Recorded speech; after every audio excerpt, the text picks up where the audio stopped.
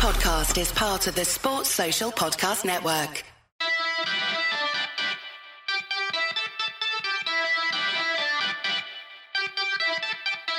Hello, and welcome. It is Monday evening. That, of course, means it's time for the Anglo-Italian Pod Monday live stream European review show, something like that. As always, my name is Rory. I'm joined by my very good friend. Can you hear me? Adam and our special guest, Alfredo. Here we go. He's back on the show. Friend of the show, Alfredo. How are you doing, man? You good? Yeah, I'm great. Fresh off a lovely Juventus win at the weekend. Playing some lovely, expansive football under Allegri. You know, life is good. Chiesa scored. Couldn't be happier. It's looking a bit better. It's looking a bit better this year, I think, in general. Are you feeling a bit more better? Are you feeling a bit better about it? I wasn't than I was. I was a bit stunned at the weekend, actually. The Empoli game was, so-so. Empoli have, regressed quite significantly this season. And we kind of just, that was a fairly easy game without needing to play that well. But I thought we were absolutely brilliant against Lazio at the weekend.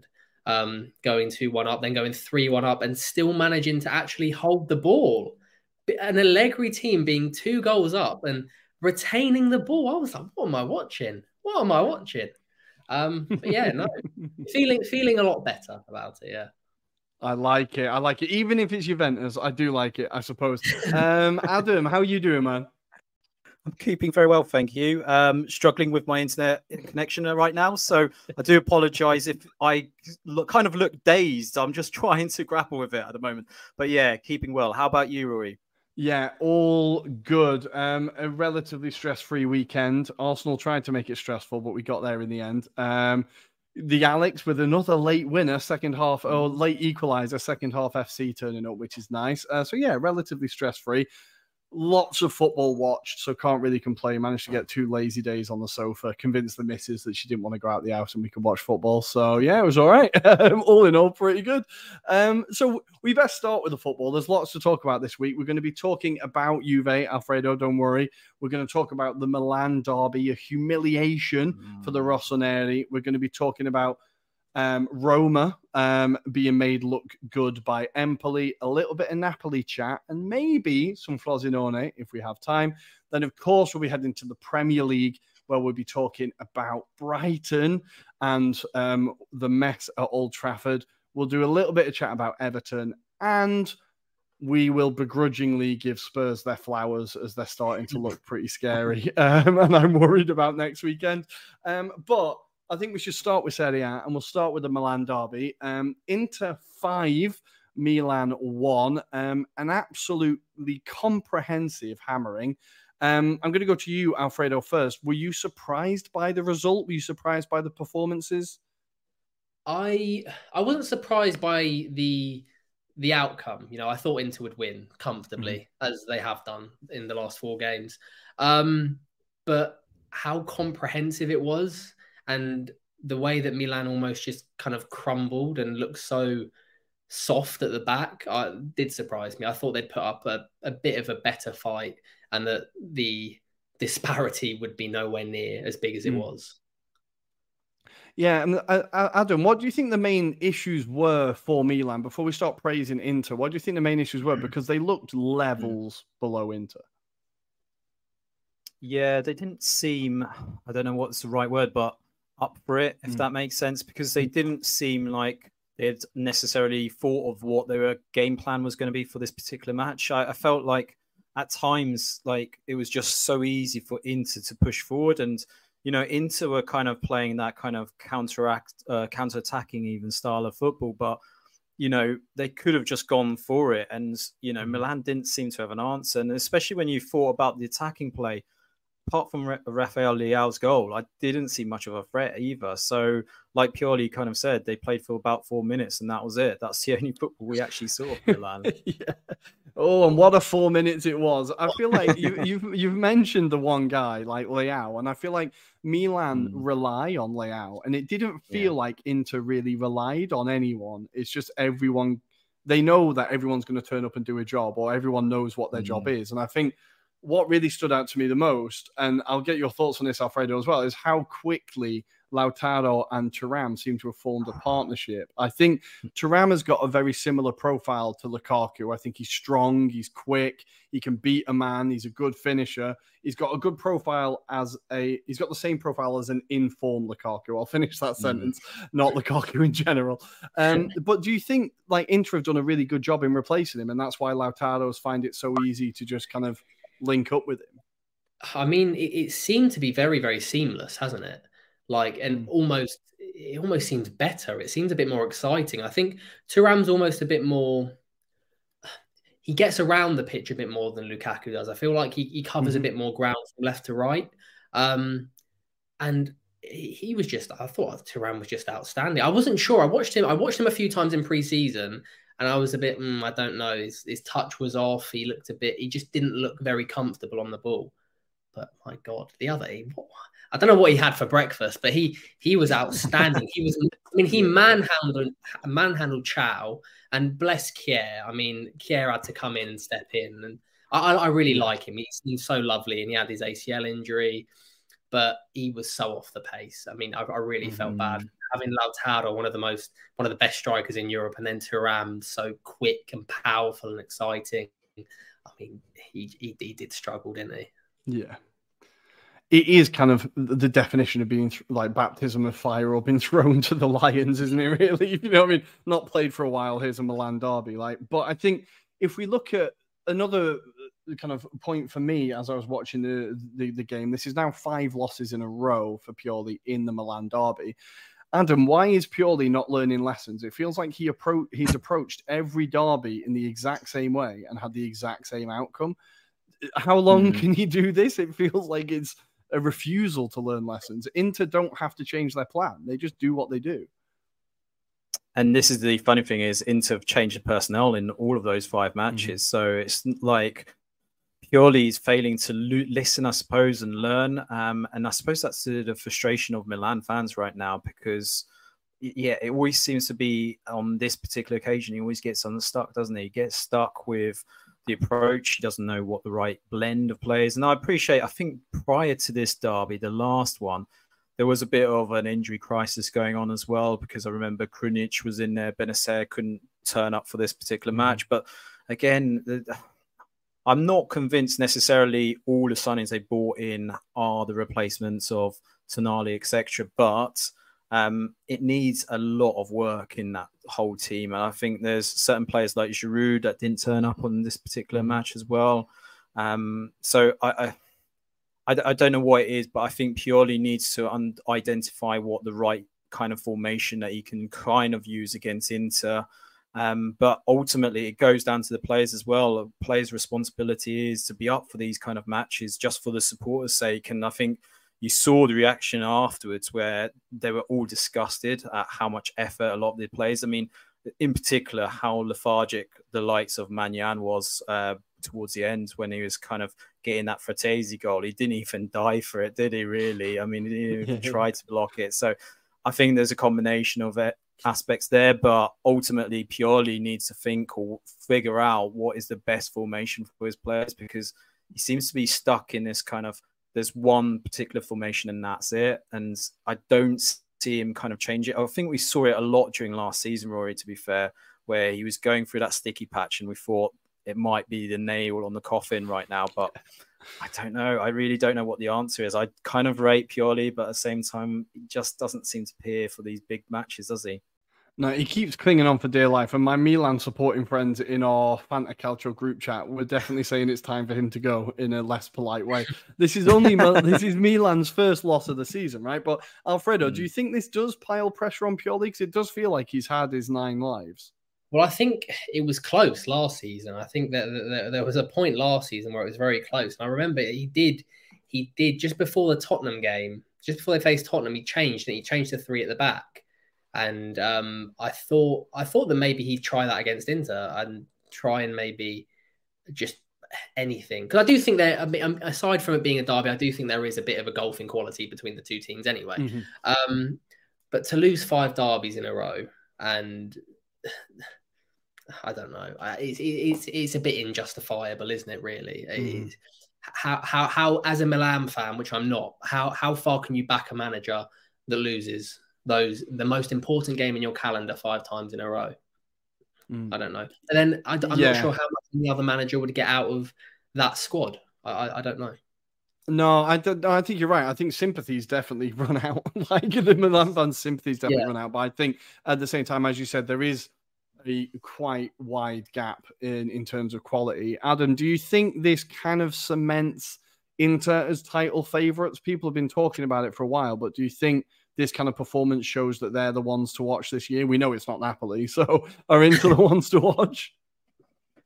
I definitely have high hopes for them. I think that's the one title that Simeone Inzaghi needs, right? He's always been kind of labelled as a cup manager, and this would be the icing on the cake, I think. But yeah, never say never with Inter. They always have a little bit of a wobbly in them, and that's the problem. I find it's not maybe necessarily now. We've also talked historically. Lautaro will go through a dry patch, so it'll be question marks then. Will other players step up to the par, or will Thuram continue his form? That'd be nice for fans, but I still feel like at the moment they've got the squad. Fratesi, I think he's being used sparingly right now, and off that form with the Azzurri. I mean, I can't believe he's not in the squad. Somehow he's not in the Inter squad right now. So there's signs there, right? I think they've evolved from last season. They got rid of a lot of deadwood, it's fair to say. I don't think necessarily the players that moved on were bad, but, Lukaku, we could argue, probably was. But otherwise, no, I think it's looking promising, should we say, Rory? I just think let's judge it come sort of maybe January, February time. Yeah. But yeah, I think they look very strong for the beginning of this season anyway. I think that's the most impressive performance I've seen this season so far in Serie A. It's the most dominating performance, taking away Roma and Empoli because that doesn't count, but the most dominating performance that we've seen so far. And I think, as you said, I think there has been an improvement in quality across that Inter squad. Fratesi is such an exciting player. Like, we knew from Sassuolo that he was going to be good, but I didn't expect him to have such an immediate impact and for him to step up so quickly. I think a midfield of him and Barella is like crazy exciting, like really exciting with another, like that is not many teams will be able to deal with that. So yeah, good times for Inter fans. It's been quite a heavy weekend for me as I did go and watch the Milan derby in a bar. I was meant to be doing dry September and it all went out the window the second the Milan derby and the Fantacalcio draft happened. But all my Inter fans, including Tommy, are quite optimistic about this season. But we're going to leave the Milan derby there for now, and we are going to go to Juventus. A 3-1 win over Lazio. Lazio, who love a big game. Their records against the big teams are actually pretty decent in the last couple of, last season or so, I would say. Alfredo, talk us through the game. What were the major points? Why are Juventus suddenly scoring goals? Well, I think primarily, I mean, not to state the obvious, but needless to say, having a fully fit Chiesa and Vlahovic is, it is integral to Juve going anywhere, doing anything. If those two are fit, Juventus will score goals. If they're both at peak fitness, they'll score goals because just look at the goals. The first goal, Vlahovic had no right to score that. Chiesa's goal was just an early shot. In fact, Chiesa's goal reminded me of a goal that his dad would have scored. Just hit it early. Just nice. Didn't even think about it. Just hit it, and then Vlahovic's second goal. I mean, that was just a piece of art. Not sure McKennie knew what he was doing. I mean, I'm not sure he ever knows what he's doing. That pass out, I'll give him the benefit of the doubt, but to bring it down in that way, touch it around and finish like that. I mean, but overall, just the way we held the ball, we were expansive, we were aggressive in the press in the first half. And we just, even when, like I said before, I touched on, when we were ahead, we held the ball. We retained possession. We kept pressure on, not like the Juventus of old. Well, I won't say of old just yet. I'm not getting too carried away. This is LA. But we kept the pressure on. And to be honest, I felt like it was a fairly comfortable victory against a good Lazio side. And do you think Juve are starting to work their way back now? Like last season was obviously you weren't helped with points deductions, etc. And without that, you would have finished second. So arguably you were back last season. But do you feel like this season is a real chance for Juve to go for it? I think, I don't think we have the depth to compete with an Inter. I think I think Inter are a better side, and I also think they have a better depth. But I at this stage, I see no reason why I wouldn't, even as a Juve fan, even as a negative, maybe glass half empty Juve fan, I would probably maybe put us second favourites at this moment in time. Mm-hmm. With only one game a week, Allegri can prepare for that game. He is a pragmatist at heart. You know, he does manage one-off games very well. And if Locatelli's fit and playing well, which he is, whether you put that down to Spalletti or Allegri is another debate. Rabiot looks good. I still worry at the back a bit. Bremer is, with his feet, you know, is very iffy. But I don't know. It's early, but I'm happier than I was at this stage last season, is what I will say. Well, that's an improvement. You got to take that, eh? You got to take that. Yeah. I think the Bremer one's interesting because obviously he was like chased by both you and Inter, right? And it was kind of right down to the wire of who he was going to go. But he hasn't really stood out since he moved across. Do you think that is just a difference in role? Is it more responsibility? Why do you think he hasn't quite made that step up that he would undertake? Whereas now it is playing for Juventus. He has more of the ball. He sees more of the ball, which I'm not sure is a facet of his game that he particularly excels at. You know, I might get stick for saying, but I think Danilo as a player, as a defender, is a better overall defender than Bremer. I think he has more to his game, and playing the 3-back, I think he's a lot more comfortable in that role. But as a one-on-one defender, Bremer's fantastic. You know, you never really see him get beaten in a 1v1. But just in other areas, I think he just doesn't fill you with a confidence. But maybe that's coming down from Chiellini, Barzagli, and Bonucci, and then, you know, been spoiled. So I don't know. Just isn't. I just don't think he maybe is the full finished article just yet. Okay. No, so I think that's a good point with going from Chiesa and Bonucci. Like they're big boots to fill, right? They're very big boots to fill. Chiellini even and Bonucci, they're big boots. But Adam, for Lazio, this is a bit of a knock after a kind of relatively good start to the season, obviously beating Napoli as well. What kind of went wrong for them here? Do you think this is this just a stumbling block, or are we going to see them fall off a bit? I think the international break didn't help them because that certainly broke that kind of rhythm they were having. I think up until that point, I mean, it was always, when you look at it from the outside, the fixture list didn't look too pretty for them at the beginning of the season. And Sarri, he made a point of it. He kind of conspired and said they were all against him, right? But it didn't help that he had a really bad start. I mean, obviously, they threw away that game against Lecce, followed it up with the Genoa result as well. And then, obviously, he needed to pick up some wins. I think Lazio are going to be up and down this season, despite your predictions, Rory. Of being, it's absolutely in the mud, honestly. It's definitely not going to happen, I'm afraid. But I suspect that's what it is. They're going to get adjusted to European football as well, but on a grander scale, shall we say, with the Champions League. It's just going to be a question whether Sarri takes it seriously.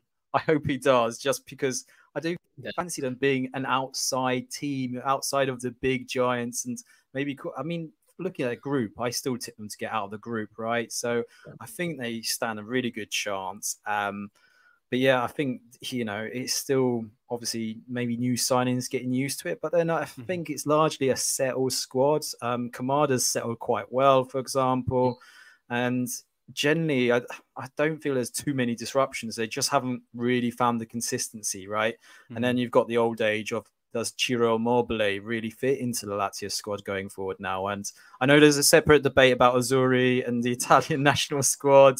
But you look at his record, it's phenomenal. He's probably just striking in the wrong era, is what I heard earlier on a podcast, which kind of makes sense, right? He's just a striker that would be admired probably about 10 years ago, but now he's just maybe not the right fit for Sarri. I don't know if that's the right answer there, Rory, but yeah, I mean, Lazio, I still think is going to become good, shall we say, in time anyway.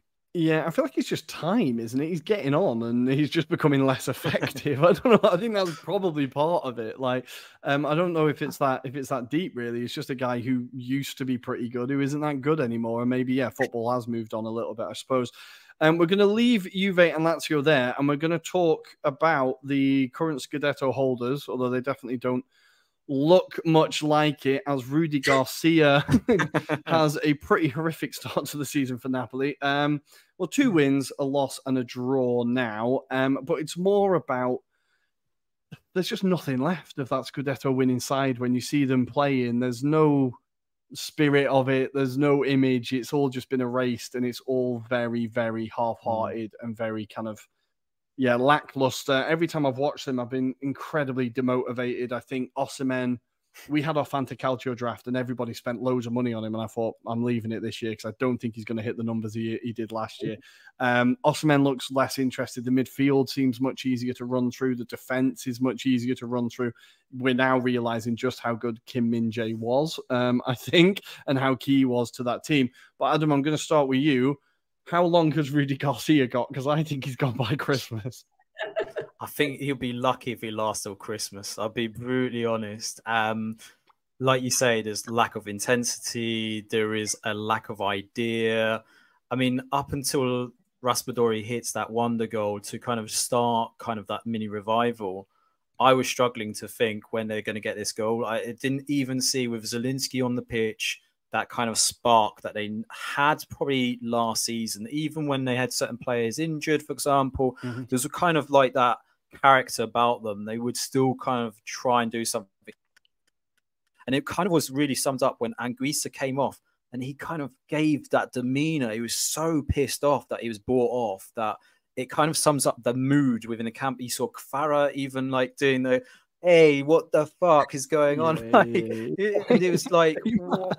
I'd never seen him, like, he doesn't normally come across and do that, but he was literally giving the gestures, wasn't he? But like you say, Juan Jesus is not the answer at centre back. I'm sorry. And he let his marker, Barney, go for that first goal. I know Zielinski plays him on, but Barney just goes in very easily and gets the ball past Meret. So, yeah, there's so many question marks. They've got quality players, but I don't think Garcia is the answer. And he's not, I don't know what De Laurentiis saw in Garcia. He didn't have a great record coming into this. Obviously, he was in Saudi and he got sacked from that role. So imagine what you have to do to get sacked over there. It is baffling. I think, so Alfredo, at the time, we kind of said it was a bit of a weird appointment, and that maybe De Laurentiis was just looking for a yes man, like someone who was just going to agree with what he said. What have your impressions been with Rudy Garcia's start, and do you think, like, were you surprised by Rudy Garcia being brought in? I'll flip that and say, was I surprised by the start that Rudy Garcia has? And I will say no, because since he's been at, I've always thought he was a bit of a clown of a manager. I've never. And I thought it was a disaster waiting to happen as soon as they brought him in. I think it's a combination of things. I think, firstly, look at the back line. I mean, the back line, Di Lorenzo aside, Ostergaard, Juan Jesus, and Mario Rui getting on, it's not great. It's not great. And then you've just got elsewhere on the pitch, you've just got players who seem bereft of any kind of inspiration or, wanting to play for this manager. They just look, they reminded me a bit of when Italy went to, when Italy played against Northern Ireland and they just kind of held the ball meaninglessly without any kind of real, knowing what they were doing. They just look bad. For lack of a better word, Raspadori comes on and scores a screamer that they didn't necessarily deserve, and then Politano scores a wonder goal. I don't necessarily think they deserved a draw, to be honest. I don't think they played well enough to deserve a draw. And they're just not playing like champions. But maybe this was you could foresee this last season. They did plateau and fade off at the end of last season, maybe because the league was already in the bag. But I don't know. I really don't know what it is. I'm not sure if it's just on the manager, maybe the players. I really don't know. But we do have to say, for Genoa, they're proving like a difficult team to go up against. They are playing very well. Now, obviously, they've got the new owners have come in. They've revitalized the club. They've got Italy's striker in Retegui. They've made some very good business this summer. Adam, were you impressed by Genoa? Have you been impressed with them in general? I think they look like they should fairly comfortably stay up. Yeah, massively surprised by them. I think, yeah, we probably underestimated them as well. Because obviously they had a great campaign in Serie B under Gilardino, and I was skeptical that they hadn't necessarily improved on the quality up until has to be said, Retegui did come and join them, but they look solid. They're going to be hard to beat. And, it seems like when I was watching them, they've got a structure. They know each player knows what role they have to play in. And what sometimes I forget is they've got some quality in terms of experienced players that have been there and done it. Right. Strootman being the classic. I don't know how this guy comes back and still very experienced. Very, very experienced. Goodmanson as well. I mean, yeah, I'm genuinely feeling Genoa are going to be pushing up to the upper echelons of the league. I think there's a chance they'll be in the top 10. I'm not saying they're going to be anywhere further than that, but I think given how teams are playing right now and the way Gilardino is setting themselves out, I think they were, like Alfredo says, very unlucky not to go away with more than just a point. Like we say, it's 2 wonder goals here, Politano and Raspadori. Politano's first time on the half volley was incredible. But I just think if that's the kind of sides they're going to face and they were narrowly losing a point here, then, against weaker sides like your Empoli's, like your Sassuolos, I think they're going to get their fair share of points. So, yeah, high hopes, Rory. What about you? What's your impressions of Genoa? Yeah, I think they've just prepared themselves really well, and they've done smart business in the window. And I think when they came up, they weren't the promoted team that I was worried about. I was worried about Frosinone, and I'm not so worried about them anymore. But I thought Genoa really did smart business, and we said when they got relegated that they need a hard reset. They just need that relegation, start again, and then build sensibly. And that looks like what they've done. And they've beaten Lazio, obviously. They lost 1-0 to Torino in a game that was really close. Obviously, as Alfredo said, they were really unlucky in this game. It was just 2 wonder goals that meant they didn't get the result. So they're showing that they are able to compete at this level. And I think it's great to see. Maybe they will do a Monza and just be incredibly good in their first season. But we're going to move on to the last game in Serie A that we're going to talk about for today, I think. So I'm looking at the time. Roma fans are going to be screaming. They're going to say, what do you need to do to get a mention on this show? So Roma 7, Empoli 0. But I'm sorry, Roma fans, we're not really going to talk about Roma. We're going to talk about Empoli. Last week, Adam, I kind of lightly disagree with you on terms of Empoli. I think I need to submit and say, I think you're right, Empoli are bang in trouble. Just how bad were they yesterday? I turned it on. They were already 1-0 down. What was it, taken 36 seconds before it went tits up, didn't it? Valkovic, I don't know what he was doing. That's why he's not going to be in a shout of the Polish national squad. Not yet. Mikhnovic isn't back yet. There is that. But on a serious point, I still go to that aspect of, and I said this in the WhatsApp after the match with you, they need a transfer window now. And they're going to have to wait until basically January.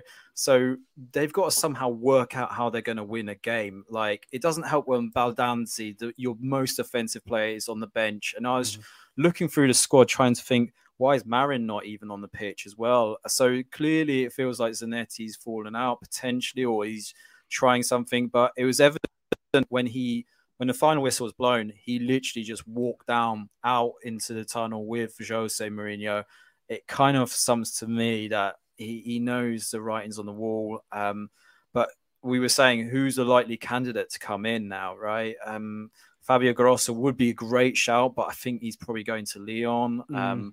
Otherwise, I'm struggling. I don't know, Alfredo, if you can think of anyone off the top of his head, but it feels like a Walter Mazzari kind of job, doesn't it? Just to keep them up. That's terrible. It's terrible, really. We can hope. But yeah, Alfredo, how doomed are they? Obviously, in the summer, they lost a lot of good players. So Parisi went to Fiorentina. Of course, Vicario went to Spurs. They weren't really able to replace them. Do you think this is the main issue, that they've just lost such key players and not been able to keep up? I mean, I think Parisi, especially, in terms of, I mean, he was Empoli's biggest chance creator. You know, he was the main driver down that left-hand side. Yeah, he had third most dribbles in the league, only behind Kvaratskhelia and Rafael Leao. He was outstanding. He was so important for them. I mean, they've still got talent up front. There's Cambiaghi is young. Destro, can he move anymore? I'm not sure if he can walk. But even the decision to start Cancellieri over Baldanzi it was one that just completely befuddled me. I mean, I've seen enough of Cancellieri over the last 2 or 3 years where I'm personally not convinced of him as a top-level player. But Baldanzi, every time I've watched him, inspires me so much. And to not start him, I think, is probably quite emblematic of where Empoli are. Nowhere, you know? They are nowhere. They sit at bottom of the table on 0 points with a terribly weak squad. And I think I predicted them to finish 15th or 16th just to beat the drop.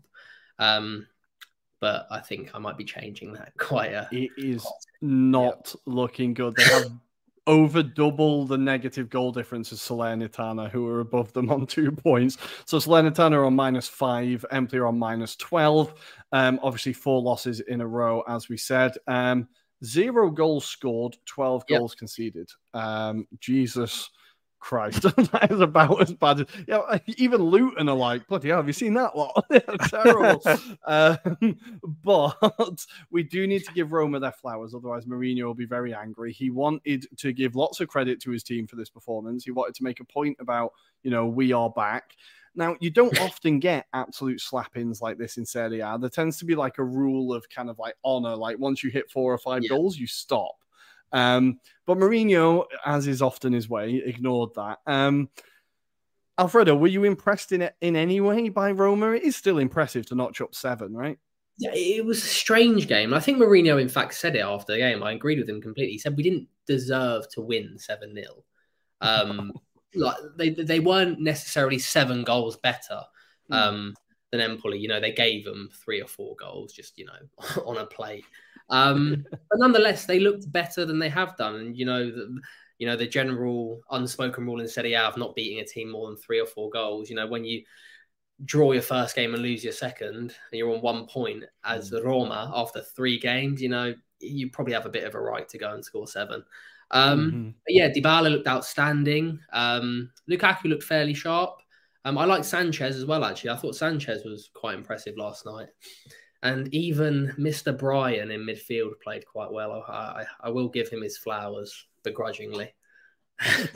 I know he's not your favourite. I've seen you on Twitter. I know he's not your favourite.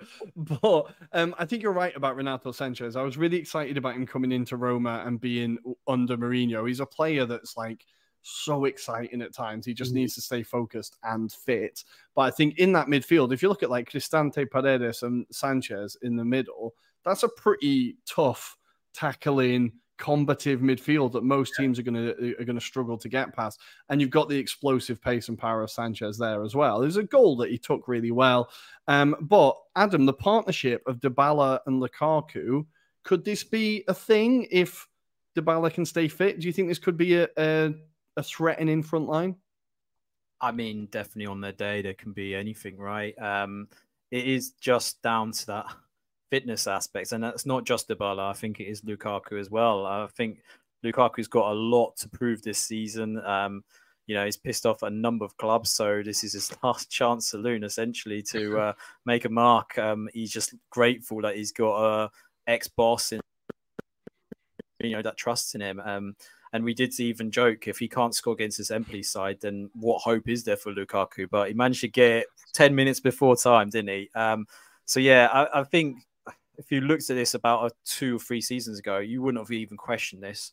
This would be like kind of considered as one of the top striking options that you could have. But it's just the way both careers have gone about. And I suppose Dybala, I think he's actually benefited from leaving Juventus, which is strange to say. But I mean, yeah, it's just getting his fitness so he's consistent and he can play a lot more games than he has done. And for Lukaku, he just needs to prove his worth now. I suspect it's quite a huge wage that he's on in comparison to Belotti. So, you know, the standards are there. Belotti's there. Lukaku should do better. Stealing a living, absolutely stealing a living. But I like how football seems to be going back to big man, little man. Like we've got Lukaku and Dybala, Man City with Haaland and Alvarez. All these things are cyclical, right? We're going back to big man, little man. I've got a lot of time for it. But listeners, viewers, we're going to take a very quick break. I think we're done with Serie A, right? I just want to actually very quickly say Frosinone are a surprise in a lot of people, including myself. A great comeback win against Sassuolo, who are always confusing. Sassuolo went 2-0 up. Frosinone won 4-2 in the end. Our boy Khedira coming from Bari, winning the penalty, scoring the penalty, and then getting an assist as well. Don't worry, listeners, I got him in Fantacalcio. He is in my squad. I'm not sure how often he'll start, but we'll see. We are going to take a very quick break, and we're going to come back with some Premier League action after this. Hi, I'm Phil Brown, and you're listening to the Anglo-Italian podcast. What a break. I feel so refreshed. Adam, do you feel refreshed? I cannot wait to talk some more football with you, Rory. It's been so long. Alfredo, we ready?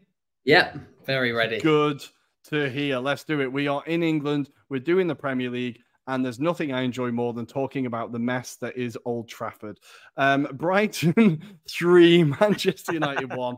Oh, I'm going to enjoy this. That was an absolute dismantling. I'm going to give Brighton their flowers before we talk about Man United. That was incredible. That was genuinely incredible. I think to turn up to Old Trafford and play that kind of football, and just like not just beautiful football, but the brand that you have created and you have torn apart everyone, and to not be troubled at any stage. I think United had a good first 15, 20 minutes, maybe 10 minutes. And then the second Brighton managed to settle and get their foot on the ball, it was game over. Danny Welbeck scoring the first goal is always beautiful to see. Celebrating against Manchester United, of course. But I think the real piece de resistance was the second goal. I'm going to start with you, Adam. Just how beautiful was that goal, and how incredible were Brighton? The goal was incredible, and that's the kind of football that you'd expect Man United to deliver on opposition. In terms of Brighton as a whole entity for this match, I mean, I think there was and I just brought it up, the tweet that summed it up from Kieran Maguire, total cost of this Brighton squad that took on Man United, 7.9 million, with 9 of those players being free transfers. Incredible, absolutely incredible when you think about what they actually did as well, because the Zerbi kind of rotated certain players as well. You had Jason Steele, for example, in goal. You had a few experienced players like Lana being pulled in as well. So, you know, De Zerbi has got the philosophy there. He's got, I suppose, the great fitting of Brighton, who continue this kind of transition, no matter who moves on or, you know, which manager moves on, they still kind of carry this on. And you're kind of thinking, when will this burst for Brighton? It should happen soon, but they still seem to make it work. And it's also credit to De Zerbi, because I feel he's definitely got better and more out of this squad than previously with Potter. Not to undermine Potter, but I genuinely feel like De Zerbi has improved the levels with Brighton, got them a lot more attacking. I think it was summed up by Solly March saying he'd never really had many goals, and then De Zerbi set him in the target of saying you had to contribute at least 10 goals, and he's exceeded that. So he's improved that level. And I think the question mark for a lot of people is, where's De Zerbi's next role? Where is it? I mean, people kind of this idea he's the Pep Guardiola replacement, but, you know, there's genuinely like some thoughts in Italy. Could he take on a big job there as well? Like, I personally would love to see him in Italy again, taking like one of the big clubs and installing that kind of philosophy, because that would be so attractive, bring a lot more romance to the game as well, because I think there's this negative stigma around Serie A still, and style of play. But yeah, I'm delighted for Brighton as well and De Zerbi. But yeah, we also have to talk about Man United, and my thoughts are Erik ten Hag being a fraud. But I feel like we're going to hold off on United a little bit more. As much as I want to jump in on United, I do want to talk about Brighton. You're right. They made loads of changes. It was pretty much a Brighton B team. I think they switched 6 players. But Alfredo, De Zerbi, He has made a massive improvement compared to Potter. I think that's kind of fairly plain to see. He is the next great Italian coach, right? I mean, I think so. I mean, I used to love watching his Sassuolo side. They were so exciting to watch. And now I love watching Brighton, you know. Never thought I'd be saying that. But I think, I mean, and you know, as bad as Man United might be at the moment, or as bad as you think they might be at the moment, regardless of that, not a lot of teams, seldom amount of teams go to Man United at Old Trafford and do what Brighton did to Man United the other day. You know, it's very rare. And to not only beat them in the way they did, but just to score 3 goals and just, it wasn't even a beating. It was a, I don't know the word. It was just a complete, they would just outclass them from start to finish. And they were just so much better than them. And it happens to Man United away, but it doesn't happen at Old Trafford. No. I feel like, no, you're right. And I feel like the aura of Old Trafford has kind of disappeared quite a lot. But I think what really impressed me, and you see it with the patterns, is just how consistently Brighton are able to find that the third man constantly. Like there's always, whenever someone receives the ball, there's instantly 2 options of where the pass is going to go. Everyone knows where the pass is going to go, and still nobody can do anything about it. I think they're honestly, like, Brighton could definitely finish top 4 this year. Like, I think without a doubt they could finish top 4. They could finish 3rd or 2nd, depending on how well this season goes. Like, I really think the ceiling for this team is so high. The big issue for them potentially is going to be that they do have European football the first time ever. It is going to be more testing for the squad. They've got a group that is the best group out of all of the Champions League, Europa League, and Conference League. It is the best group. But they definitely won't be able to rotate. They're going to have to play full teams against those, like the likes of Ajax and AEK Athens and stuff. They're like tough trips. But so it'll be interesting to see how they deal with that. But I think, this really could be an even more unbelievable season for them. And yeah, De Zerbi, I absolutely love him. I really hope that he doesn't go to City, honestly, because I just think City need to mess up one decision at some point, and they need to replace Pep with someone terrible. Get Rudy Garcia or something; he'll be on the market, I'm sure. And then everyone else can have a go. You can't just go straight into the next best manager. But let's talk about Manchester United. Why is it that they are unable to run towards their own goal and defend? The second that they are running towards their own goal, everything falls apart. I think Lisandro Martinez is incredibly lucky that Harry Maguire is in that squad, because Martinez should be getting a lot more stick than he gets. Because I think, honestly, the amount of times he catches himself out of position, he doesn't follow runners, he just allows someone to go past him, or flies into a needless tackle and just gives away a foul, completely misses the ball, whatever. I think the guy's got 0 football IQ. It's insane how he's getting away with being this bad. I think he makes Lindelof look worse, and Lindelof is pretty terrible.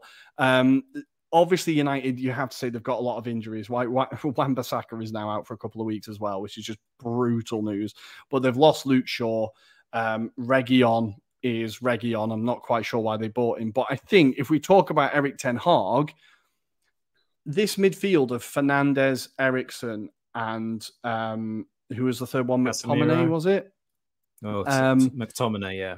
I don't think Eriksen and Fernandes is ever going to give you enough protection. Or Casemiro, sorry. I don't think it's ever going to give you enough protection. Casemiro is old, and I think Ten Hag didn't react to the fact that Brighton just, like, that's not Christian Eriksen's job. I know awful stuff happened to him and he's come back, and it's incredible that he's come back, but he's not the same player, and he's never been able to do the defensive work that much anyway. He's never really done it.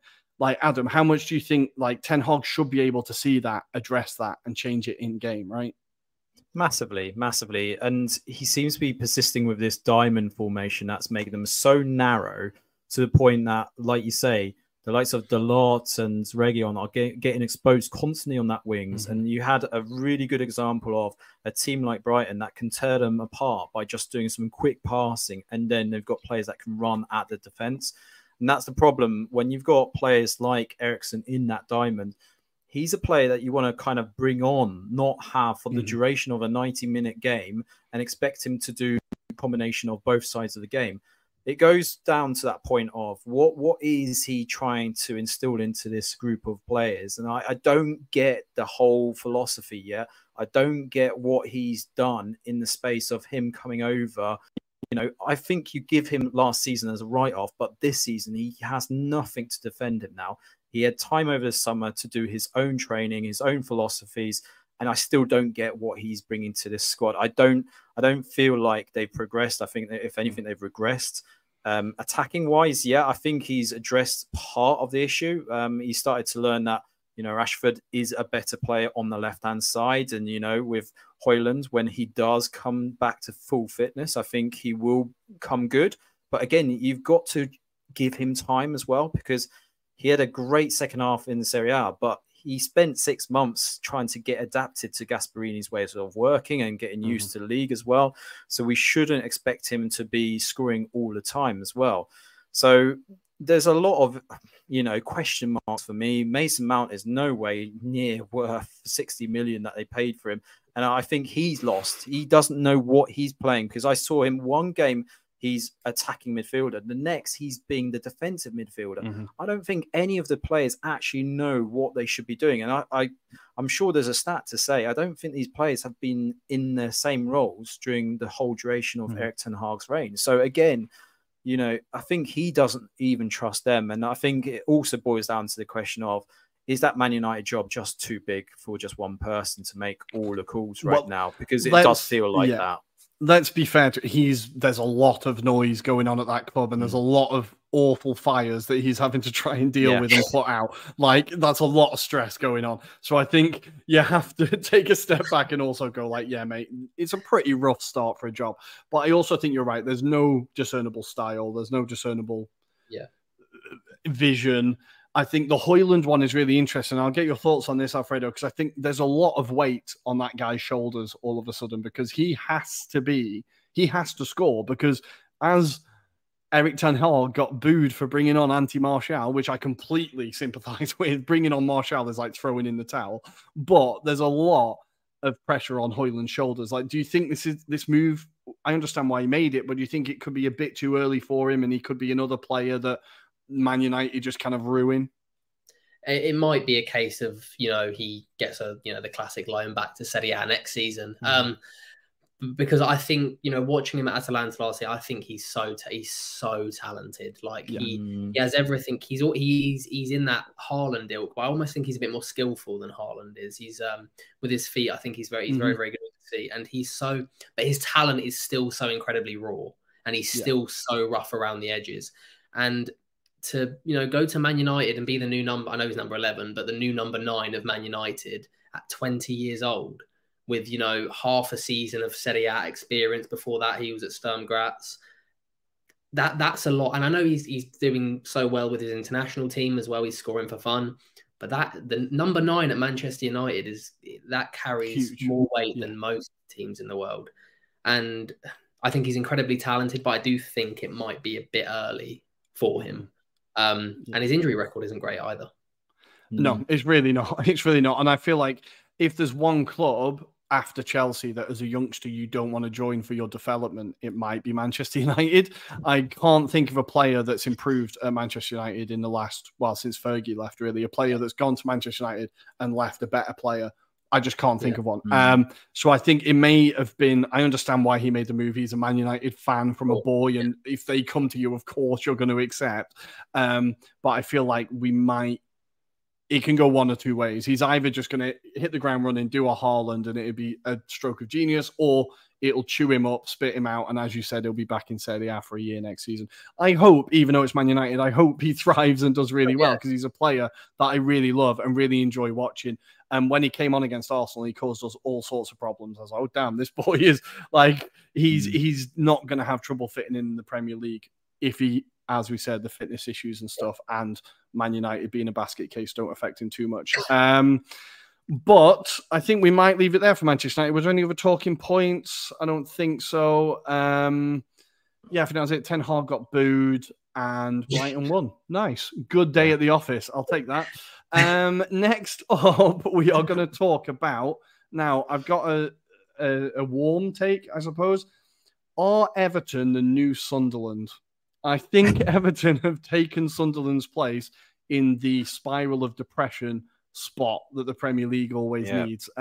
Several seasons just lost without a clue, constantly fighting relegation, a takeover that looks doomed, a manager that looks less interested and a bit lost. No discernible style, no attack. Overrated, overpriced players. It looked an absolute mess at Everton. Now, Arsenal, I know we're pretty good. We should have won a lot more comfortably. But what amazed me with Everton was just their inability to even create attacks. Like, this is a ground that we have not won at since Arsene Wenger was in charge, right? Like, we never win at Goodison. And all they need to do is get in our face and we just fold and lose 1-0 and Tarkowski scores a header.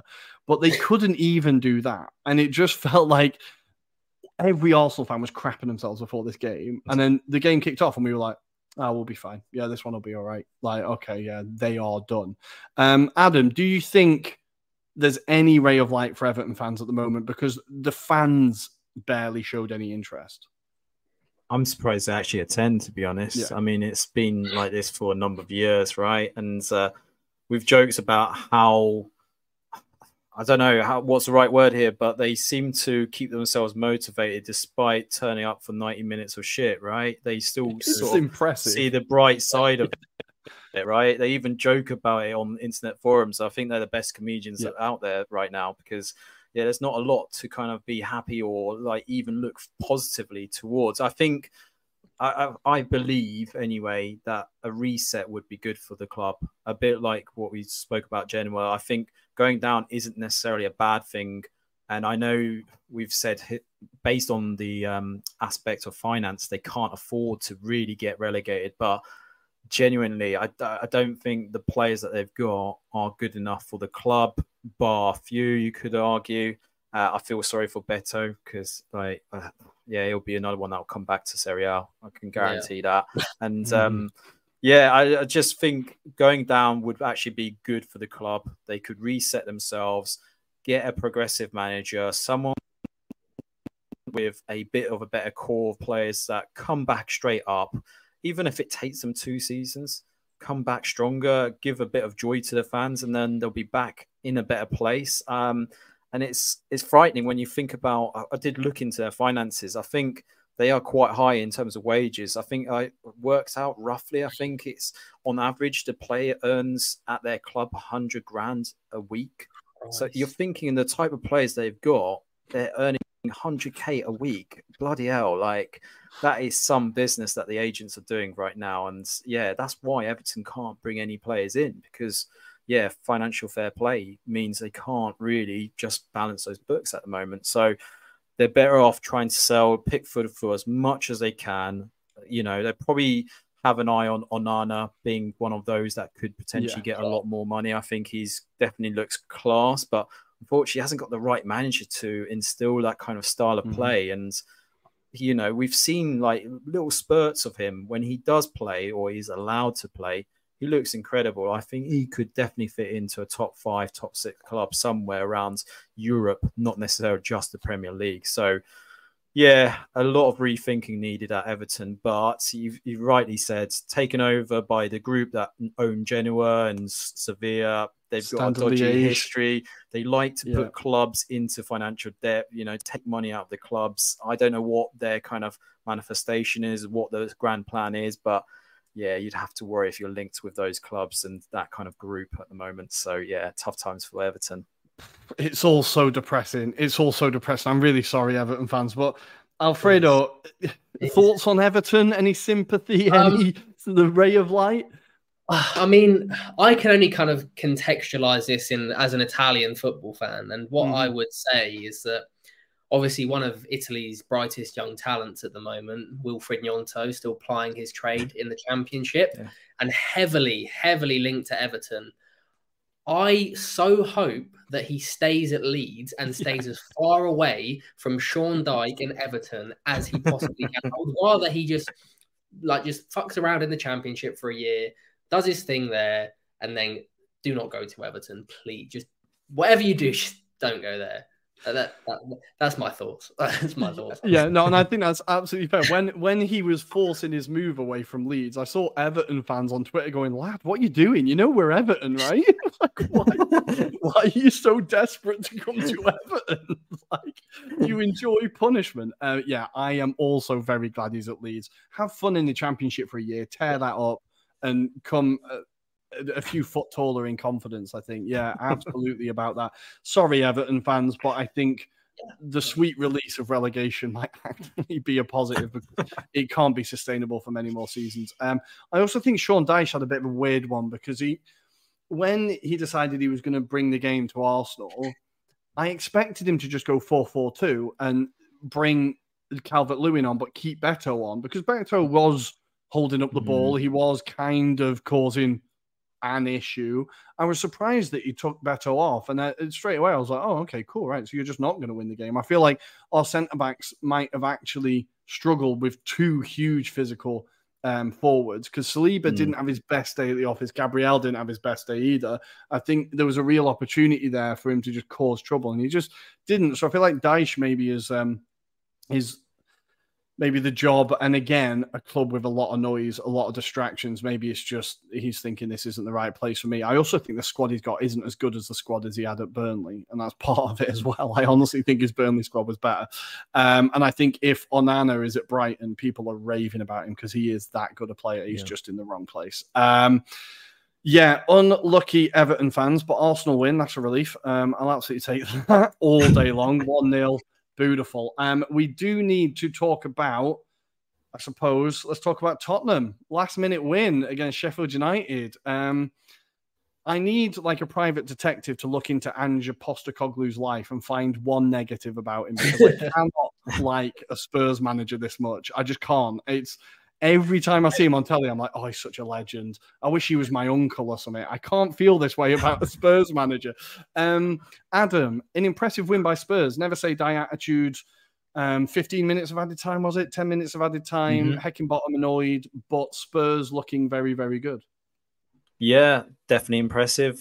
Yeah, it did take a bit of a substitution / change in the formation, but they managed to pull out a result which you wouldn't have associated with Spurs of previous years. So I think the fact that although Ange has got them playing in a positive manner, playing in a different style that is a bit more kind of with the swaying of the fans, what I would say is you can see that they are definitely determined and they're trying to battle for their places in the squad. And you know, I think the beautiful thing actually how Ange addressed the Richarlison aspect as well during the press conferences prior to the game, and the fact that you saw how the players got behind Richarlison at the full whistle, you know, giving him his rapport and you know letting him embrace the moment as well. It kind of tells you a lot about that team spirit, and I think that's been lacking at Spurs for a while. So you know, even with the backdrop of Kane moving on as well, right? You know, they were kind of seen as this one-man team and they can't win success. Well, actually, I think they can win something, but it's just going to take some time. I think they've got to trust the process. Look, it might not be this season, but certainly you got a better feeling for them. I know that hurts, Rory, being an Arsenal fan, but it does feel like it's just around the corner. Just feels like it's around the corner. But you have to say props to Sheffield United. They did try and play their tactics, time management tactics, it has to be said. But yeah, that's the problem. I feel that they've just lack a few quality players that might have got a point or a win potentially on this day, but yeah, gutting for them. But otherwise, fantastic result for Spurs. What about you, Rory? What's your thoughts on that game? I really like Gustavo Hamer. I really like him as a player. I think he's fantastic. He scored a few goals already this season. I'm like, okay, I'm going to keep a note on him. I've been very impressed. I know he was really good for Coventry last year in the Championship as well, right? Yeah, he had a very good season. Very impressed by him. Yes. Look, with Spurs, I'm going to try and be as objective as possible. They always start every season really well, right? Let's not forget that Espirito Santos got Premier League Manager of the season, Premier League Manager of the Month in August as well, right? Yeah. Conte had their best start since 1970, whatever. Like, there's been a few false dawns at Spurs, it's fair to say. But Also, it does feel different under Ange. It does feel a lot more like, it feels a lot more entertaining. It feels a lot more positive. It feels a lot more expansive. It feels like the type of football that Spurs fans want to see, right? And they've instantly taken him in. The players clearly absolutely love him already. That definitely wasn't the case with Espirito Santos and with Conte. So it does feel very, very different. I think, weirdly, them not having Kane makes them a better team because other players are allowed to shine a little bit more and they're not just looking to pump it to him every time. I'm more worried playing them now than I have been in the last couple of years, which is worrying because I don't know if my heart rate can take it. But I feel like they could really absolutely bring the game to us at the Emirates at the weekend. So I think a signing like Maddison has been outstanding. Van der Ven has been very good since he's come in. But it's what we know about Ange. He's very good at recruitment. Like, look at what he did at Celtic. He brought in these players across that everyone was laughing at from the J League or from Australia or wherever. And he just knows how to spot talent. He knows how to coach. He knows how to get that team spirit. And I think, it's worrying times for if you hate Tottenham. At least we're half decent. If we were crap, it would be even worse. But at least we're half decent. Alfredo, do you like? We love Ange on this show. He's an absolute legend. Have you been impressed by him so far?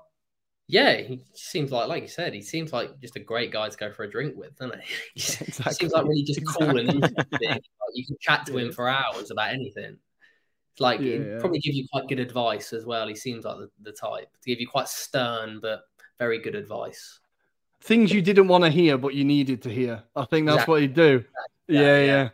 Yeah. Oh God, we've got to find something negative about him at some point. I will find something negative. But before we go, guys, I'm just looking at the time. We are running out of time. I just also very quickly wanted to say, if you haven't already, check out John Duran's goal for Aston Villa. It's an absolute beauty. Zidane-esque thigh level hit. Absolutely incredible goal. That's my goal of the weekend, I think. And Odsonne Edouard. Only Haaland has scored more goals than him so far in the Premier League this season. I never thought I would say that. He's scored more goals already this season than he scored in the entirety of last season. And of course, why, Adam? Because I said he was terrible in the first episode and that Palace were going to get relegated. That's how this pod works. That is exactly why that has happened. God damn it. None of my predictions are going to come true. But guys, I think we've run out of time. I think that's everything. Alfredo, thanks for coming onto the show. It's always great to have you on. Sure. For our viewers and listeners, if they want to find you, where can they find you? On TikTok, YouTube occasionally, if I, take a little trip over to Italy, but generally TikTok, just kind of analysis of Italian football, matches, Serie A games, all that kind of stuff. Beautiful. And it's at Azzurri TV, right? It is. At Azzurri TV. Beautiful. Well, guys, we will be back with a show on Friday morning talking about Champions League. Oh my God, it's back. Arsenal. I get to see Bukayo Saka with the Champions League anthem. I think I might cry. We'll be talking Champions League action and looking forward to a great weekend in Italy and the Premier League. As always, if you've enjoyed it, hit like and subscribe down here. Give us a rating on your chosen podcast app. And as always, tell a friend. You can find us on Twitter at Italian Anglo Pod, on Instagram at Anglo Italian Pod, and on TikTok, we're trying, or Adam's trying, I'm not involved, at Anglo Italian Pod. Adam, anything to say before we go? No, bellissimo, as we would say in Italy, right? Bellissimo. Beautiful. Thank you, guys. We will see you next time. Ciao. Ciao, ciao.